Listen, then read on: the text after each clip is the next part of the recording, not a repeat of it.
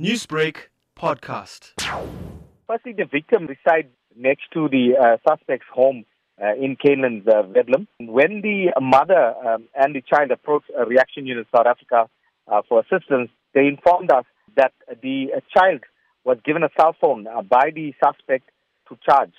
When the phone was charged, the suspect asked the victim to come to a room where he then raped her. He raped her a few days later again, and when the child was found in possession of the cell phone, she admitted to her mother that the neighbour had raped her repeatedly. And how long was this going on for upon your investigation? What did the child's family and the child have to say? Well, firstly, it was going on for 2 weeks. The child was stressed when her mother found out that that neighbour had raped her. They then went to the South African Police Services and opened a case of rape. The suspect had found out the case was open.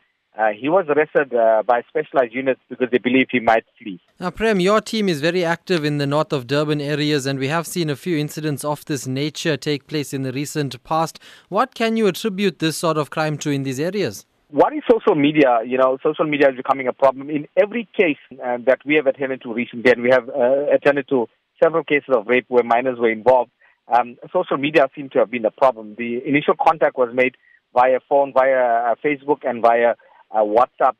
The child were lured into the home or by WhatsApp messages, images been shared. So I think that's a contributing factor to the increase in rape. Newsbreak, Lotus FM, powered by SABC News.